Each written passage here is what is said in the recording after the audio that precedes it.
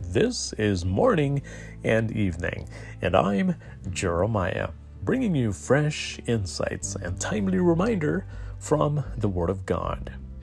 Isaiah 26, verse 3 says, "You will keep in perfect peace all who trust in you, all whose thoughts are fixed on you."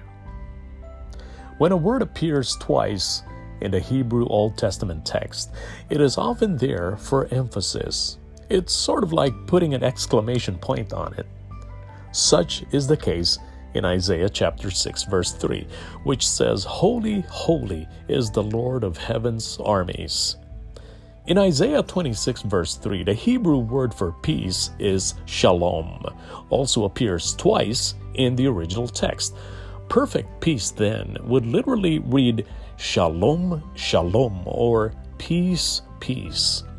The repeating of the word peace in this situation indicates peace occurring in greater measure. The translators chose to use the words perfect peace to more adequately describe this kind of peace.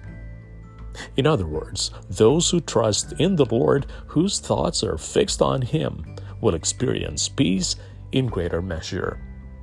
So if you want to walk in the most peace you can experience, trust in the Lord.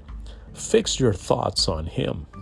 Perfect peace is not tainted by life's storms. Perfect peace actually grows deeper with the challenges and trials of life. And you heard it right here on Morning and Evening. Fresh insights and timely reminder lifted from the Word of God. My name is Jeremiah. Until next time, stay strong, be well, and have a wonderful day with Jesus.